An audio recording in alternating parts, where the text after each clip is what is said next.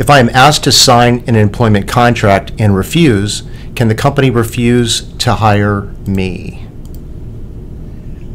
All right, well, thanks for that question. It's a really great question, and I wish I could give you a simple answer. The simple answer is maybe. But here's why I say that. If the company did things the right way, then there is no agreement in place, and they have every right to choose not to hire you.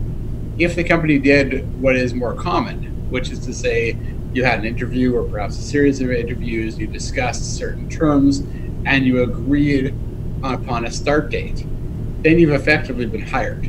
And once you've effectively been hired, you have a contract, and they can't refuse to go through with that. And this takes me back 25 years now to my first year contracts prof in law school.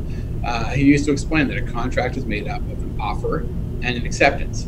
So if there has been an offer of employment, and what that means is not just discussion of terms. It's normal that you go through the interview process, you're going to talk about things like the title, the duties, the reporting relationships. You're going to talk about compensation. You're going to talk about things like vacation. You may talk about things like, can you work from home, or will there be a car provided, or will you get a cell phone or a laptop? You can discuss all those terms without having a contract. But once you get to the point where you have agreed upon all those terms, where you get to the point where the company confirms that, yes, you've been hired, you'll be starting on a certain date, you now have a contract.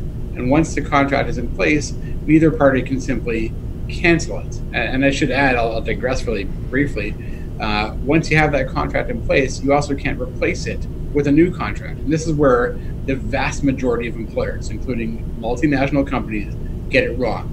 Because what they will do is they will have the person in for an interview, and they will make an offer, and the person will accept. And when the person shows up for their first day of work, they'll present them with a formal agreement. At that point, they already had a verbal agreement. Otherwise, why would they be there? They wouldn't be there for their first day of work unless they'd agreed to take the job.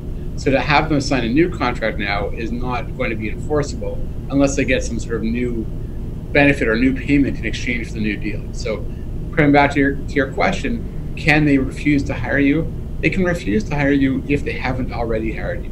Again, if you discuss certain terms, and then they said, and this is what we coach our employer clients to do, you've found your candidate, you found the one you want, you've agreed notionally on certain terms, you then say to the person, we'd love to hire you, all of the terms and conditions are laid out in a written contract, and you either physically say, here it is, or you say, we're going to email it to you. We want you to review that contract, get legal advice if you choose. If you accept, sign it. Once you've signed it, then we have a binding agreement. But you have not been hired until that happens.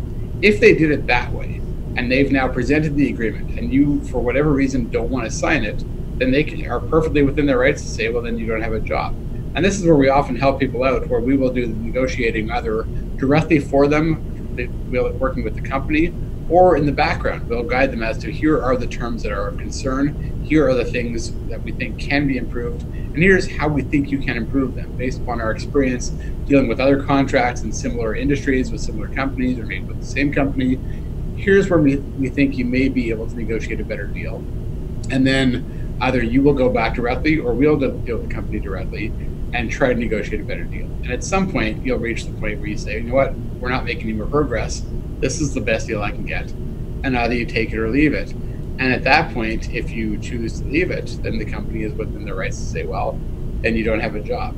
So at the end of the day, what this comes down to is there already an agreement in place? If there is, then the company can't just refuse to go ahead. But if there's been no agreement to date, and now they've presented you with one, if you don't accept it, then you don't have acceptance. You have an offer, but you don't have acceptance, therefore you don't have a contract.